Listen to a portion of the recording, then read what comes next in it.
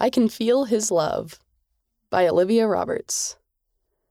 I am a beloved daughter of heavenly parents with a divine nature and eternal destiny.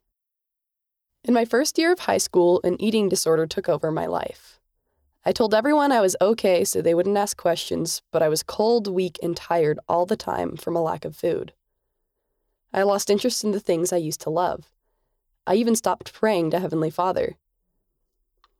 I felt guilty for not being the person I thought I should be. At first, I refused to believe that I had a problem. But eventually I got a strong feeling I should tell my close friend about my struggles. I had no idea that opening up to someone I trusted would save my life. My friend told my parents what was going on out of concern for me.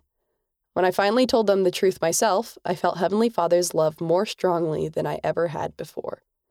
It radiated through the love that my parents and the rest of my friends and family showed me. Their Christ-like support helped me accept that I did have an eating disorder and that, with the help of Heavenly Father, I was going to get through it. Starting my recovery was the most difficult journey I'd ever been on. I was in the hospital after school every day for counseling and treatment.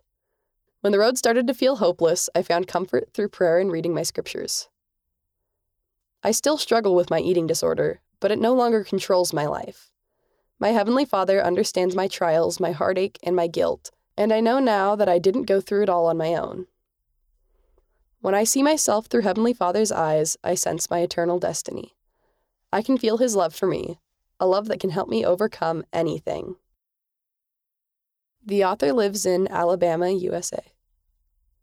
Read by Crystal Johnson.